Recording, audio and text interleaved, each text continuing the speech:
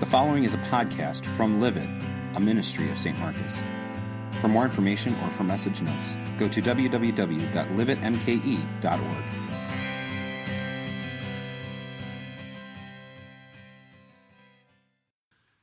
Grace, mercy, and peace are yours from God our Father and from our Lord and Savior, Jesus Christ.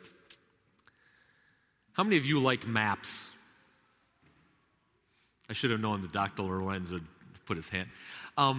Now, you probably like paper maps, right? You spread them out all over your desk. But those are not convenient, nor are they the typical maps we use anymore, right? Now the maps usually show up on your little screen, and you punch in the address you want to go, and you reach your final destination, and then it tells you all 37 turns you have to make in order to get to your place, to your destination. Now, if you like geography, yep, you need a bigger map. I'm still a child of the USSR, the Soviet Union. I liked world geography a lot better back then, before Kazakhstan and Uzbekistan and Kyrgyzstan and all the other stands that now I just have absolutely no idea where they are. So as maybe not as cool as the Soviet Union was for my map, I appreciated that because it kept it simple. When you follow a map, you go in a lot of different directions and a lot of different places. And as we're tying up Nehemiah today, I couldn't help but think of, we went in a lot of different directions. And so I wanted to, knowing that some people might be here for the very first time. I mean, we've been grinding through this since the first weekend of July. And so what I offered here in your service folder was just a simple summary of what we have seen, where we have been, and now what does that mean for us as we move forward? Now, there's 13 chapters in the book of Nehemiah, and not every one of them was a part of our series. But as we went through the series, I said there's got to be one pivotal verse, just one thing that really stuck out and made you realize God's hand was in this, and there was a purpose for moving this across. So our overarching thought is the understanding in Nehemiah that we live the truth that we need God, and really we need each other. Nehemiah understood that only he would only be able to accomplish the building of the walls, the reassembling of the temple, if he had everybody working alongside of him, but only if God was going to bless it and take care of it. And so in our everyday lives, we understand that we're only going to be a success, which is a relative term in our world, but we're only going to have a success is if God is with us and guiding us and directing us where he wants us to go. And what we're doing right now is we're gathering around with a bunch of people who have like minds and who want to learn more from the scriptures, what it is that God has done for us that makes him so special, and we build each other up. We encourage one another. Our journey started with the broken heart of Nehemiah, understanding that while he was in captivity, that his hometown, the place where his forefathers grew up, was in shambles and in ruins. And his heart was breaking because the thought was God made a promise and said, I'm going to keep this remnant, and they're going to be able to return to their homeland one day. And so when he heard the reports that everything was in ruins and a shamble, his heart began to break. They said to me, those who survived the exile and are back in the province are in great trouble and disgrace. The wall of Jerusalem is broken down, and its gates have been burned with fire. When I heard these things, I sat down and wept for some days. I mourned and fasted and prayed before the God of heaven. Maybe some of you right now are broken, and if it's not today, in the recent past, something that has been, at some levels, very damaging physically, emotionally, spiritually. Individuals who you trusted did a terrible thing to you, tore you down and broke you down. Perhaps there was that time when things didn't work out after you had prayed and prayed and prayed, and Satan whispered in your ear, does God really love you? He must be holding something back from you. And we were shattered. We couldn't understand, God, why would you do this to us? We all come before God at some time in our life broken, but when we're broken, we also come knowing that we will be restored by God's mercy. So what happened? Nehemiah, who had this broken heart, had a plan that we've heard about in chapter 2. As long as God's hand was on it, he was going to move him. Then I prayed. The king said to me, what is it you want? And then I prayed to the God of heaven, and I answered the king, if it pleases the king, and if your servant has found favor in his sight, let him send me to the city in Judah where my ancestors are buried, so that I can rebuild it. This is one I actually preached on in this series when I was just simply filling in. And I focused on that idea that all of this happens in a pretty short time. The king says, I can see something's wrong. Yep, I got a problem. What is it you want? Nehemiah already had the plan. And God blessed the plan, and he laid it out in front of him. Send me back so I can rebuild the city. The trust, the confidence that God could provide the necessary healing. That healing that only comes from the one who has his hand in everything and on everything, including each one of us. But as you know, our lives in our lives, we face opposition all the time. God, the devil himself speaks to us and whispers in our ear, trying to lead us astray. And even though we might be able to fend off Satan, perhaps, then you've got the world, our culture, that piles on and says, why would you want to follow this God? What success is he going to grant you? Eat, drink, and be merry. Live and have fun. Throw everything away. And unfortunately, all too often, we listen. Our hearts begin to stray and we wander. We are in opposition to God. I know you give me your word, Lord, but I think I know better. I'm pretty sure that I'm smarter than you and everything's going to work out according to my plan. When we oppose God, we shouldn't expect anything good in return. And yet, God is always faithful to us, even when we are not always faithful to him. That's one of the great comforts, is his unconditional love as he reaches out to us and takes care of us and comforts us. And so in spite of the opposition that we may have towards him, God continues to call me as an individual, you as an individual, but brings us all together to say, we have a place and a purpose on this great big earth. And right now, his purpose and his place for us is right here. Hearing God's word, growing in faith first and foremost, growing in the confidence to share this good news, and being generous with one another. Now, that doesn't always mean rolling out the dollars. It's the way we support a ministry. But it's also generous with our time and our talents. It's also being generous with lending an ear. It's also it's generosity of showing friendship to those who are broken, because you know you've been in that place. You know you've been hurting at different times. What a treasure and what a joy it is to know that we all come together as brothers and sisters, that we have been called to be his very own. The reason we can come together is because God has chosen us before the beginning of the world. Pastor Kelly's farewell sermon, he listed a whole bunch of people in chapter 7. And he reminded us that every single one of us is precious and important in God's sight. No matter where we are, no matter what our status is in this world, no matter how happy or how sad, no matter what street we live on, no matter what kind of car we drive, no matter what team we cheer for, every single one of us has a place in God's kingdom. Through faith, we are moved, we have our being, we live for him. So God has chosen us, but we only understand and appreciate what God has done for us when we delve into that word. You see, Nehemiah and his compadre Ezra realized part of the problem was the book of the law. God's word had been neglected for so terribly long.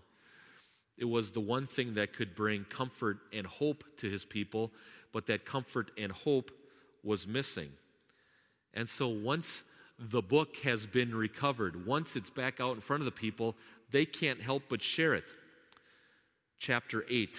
So on the first day of the 7th month, Ezra the priest brought the law before the assembly, which was made up of men and women and all who were able to understand. He read it aloud from daybreak till noon as he faced the square before the water gate in the presence of the men, women, and others who could understand. And all of the people listened attentively to the book of the law. Now that I'm a campus pastor, I'm not in front of a congregation every single Sunday. Now I kind of am. But for the last 2 years, I had the privilege and the opportunity to sit in a pew. After 14 years as a mission pastor, I preached, probably 51 Sundays. I would always couch my vacations with Sundays. So we'd have church, and then I'd leave at noon on Sunday, and then I'd get back just in time to preach the following Sunday. That's the way I did it most of the time. And usually one Sunday a year I missed, but for the most part it was, I'm the one who gets to stand here and talk to you and pray that the Holy Spirit works in your heart and moves you and changes you. And for the last 2 years, I've sat in your pews, in your seats, and I can't believe how difficult it is to pay attention for 20 straight minutes. This thought of they listened attentively from daybreak until noon, I'd be like, whoo-wee. Can we take a break? I think I've had enough. I've got all the law and gospel I can handle for one day. Fortunately, as Christians today, we don't put it in that time frame. But that doesn't mean for this 1 hour we come together and we're attentive and we listen to it, because that word is there all the time. What a privilege it is to be given these scriptures. And we don't want to be like the children of Israel who close up that book and put it on the shelf. And yeah, we'll dabble in it. We'll read a meditation or we'll listen to it. So many times people now call themselves, well, I'm kind of spiritual. Well, where's that spirit coming from? Is it the Holy Spirit? Well, I'm religious. I believe in a bunch of symbols and things. As Christians, we believe in Christ. Now, and in spite of the fact that the children of Israel still haven't had the privilege of meeting that Savior at the time of Nehemiah, we still have roughly 450 years to go. They understood and realized what the promises had to say. The Holy Spirit worked in their heart and changed them and moved them to come to that appreciation. We are going to listen attentively to what God's Word has to say. And when we recognize what our God has done for us, it's going to lead us to confess all the sins and all the wrongs that we have committed over the course of our lives. We're going to lay it all bare. And confession isn't just about saying I'm sorry. That's easy. I've got kids who are 12 to 18 years old, and they have known from little on that when they do something wrong, they should say they're sorry, mainly because their mom or their dad told them to. But that doesn't mean they're not going to go back and do it again because it makes them feel better, or because I've got a little grudge, or because I want to stick it to my sibling. No, we lay it out there, and then we say, Lord, amend my life. Change me. May that Holy Spirit dwell in my heart that leads me not to go back to that pet sin over and over and over again. All of you, I'm guessing, have that one thing that we just have a hard time with. If it's telling the truth, if it's some kind of addiction, if it's lashing out, unable to hold our tongue, if we love to gossip, all of those things are laid bare. God knows them. Do we have to verbalize them? No. But when we confess, we are acknowledging our sin. And we're saying, God, we want to amend our lives. because of Christ, what he means to us. Receiving the comfort and the assurance and the peace of forgiveness, well, the prayer would be that this would bring on a revival and a renewal, a renewal of our spirit. Yes, we're going to move forward boldly and thankfully for what our God has done for us.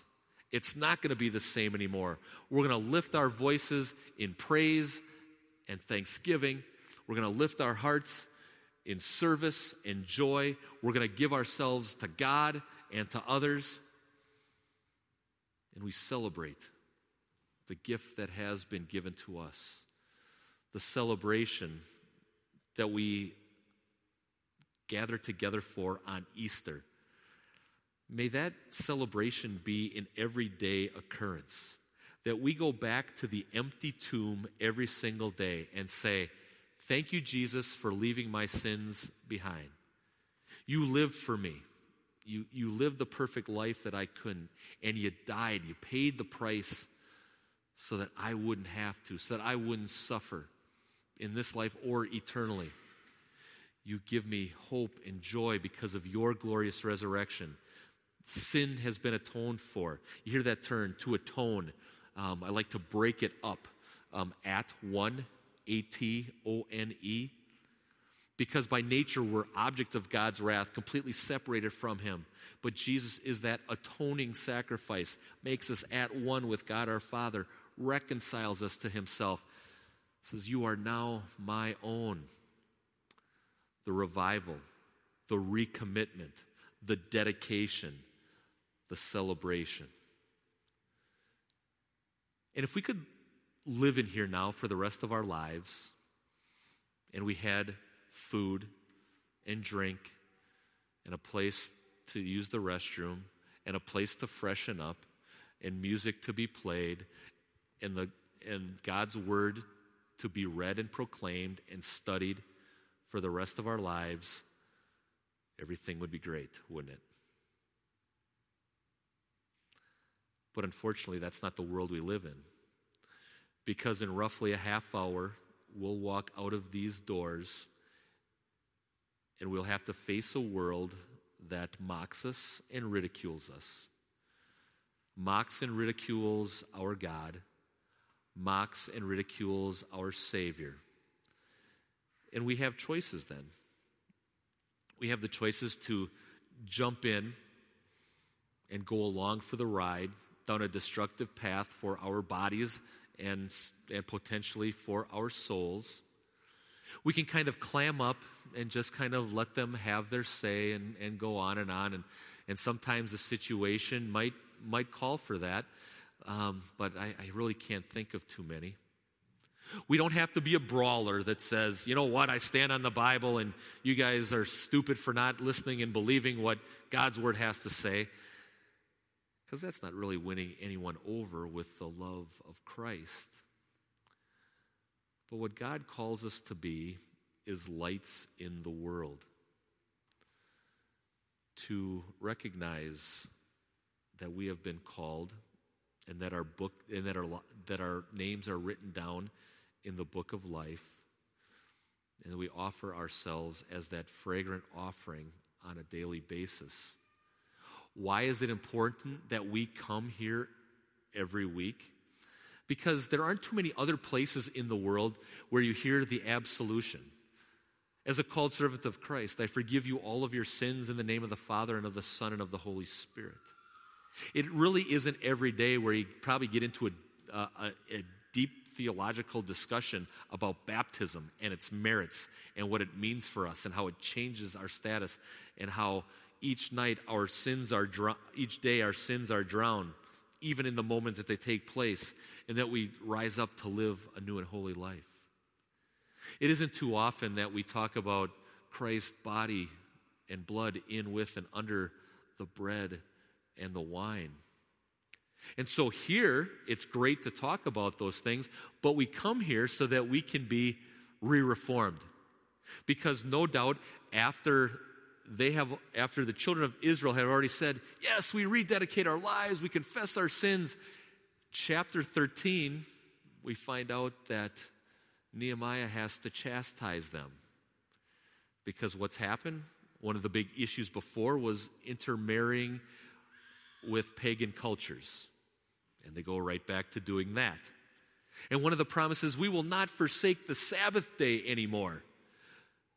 And we'll take care of those who serve in God's temple. And they forgot to do that already. It really was the life cycle of Israel. God blesses. The children of Israel start becoming self-reliant. God chastises. The children of Israel realize they're being chastised. They confess their sins. They repent and ask God, please forgive us. And God restores us. The book of Nehemiah. The Old Testament children of Israel. Wayne Chevy. I kind of think my story is the same as them. And I'm guessing a lot of you will have to admit the same thing. That God blesses and God takes care of us. And we're on top of the world. Nothing can break us down. Nothing can shatter us. Look at me. Look at what I'm able to accomplish. We fall into that self-righteousness. God, I've got this figured out. But maybe there's that little tweak or that little poke, that little sickness, that little disease, that little argument, that we lose something or someone precious. We have to go to God and say, I was at fault in these things. I have to go to that individual as well. But I go to God and I realize I don't have this under control. Please forgive me, restore me, renew me. Help me to live for you. This cycle was going on forever. Chapter 13, verse 18. Didn't your ancestors do the same thing so that our God brought all this calamity on us and on the city? Now you are stirring up more wrath against Israel by desecrating the Sabbath. When we forget who God is, we're desecrating his name. We're not putting him as that number one priority. We're forgetting the gifts that he has given to us. But where there is that recognition of sins committed, hallelujah, that there is the assurance of sins forgiven. You see, Nehemiah was called on by God to be a leader among the children of Israel. And he was there to help them rebuild those walls. And in doing so, he might have had to test them and chastise them just a little bit. But Nehemiah also recognized who he was, that he was just as guilty as anybody else. And so as far as moving forward now in our lives, may we take to heart the words of Nehemiah and how it applies to each one of us. Remember me for this also, my God, for being faithful, for caring about what your word has to say, and show mercy to me according to your great love. Gracious God, I need your mercy each and every day. It's the only thing that allows me to stand. Without you, I free fall, I die, I perish for eternity. But we move forward fully confident of Christ's love for us and how he changed everything. And so the moving ahead from this day forward, we can see what God has in store for us. Jump a little bit to the book of Revelation. Check out chapters 21, 22, the awesomeness that is waiting for us as God reveals his love to us. What does heaven have in store for us? Dear friends, let's move forward boldly and confidently. May our broken hearts be mended. May we see God's hand in everything. When we face opposition, may we stand up for the cause of Christ. May we work together to build the unity of believers, remaining faithful to God's word so that we are renewed and we are revived and we are dedicated each and every day. So that finally, when we draw our last breath, that is the start of the greatest celebration of all. When all the struggle and all the pain is gone. and death is swallowed up in victory, and eternal life belongs to us. For this great gift, we sing our praises, we thank our God, and we rejoice in the reformation that Christ has caused in us. Amen.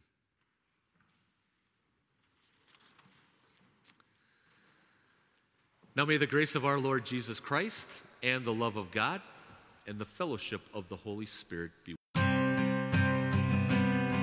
The following is a podcast from Live It, a ministry of St. Marcus.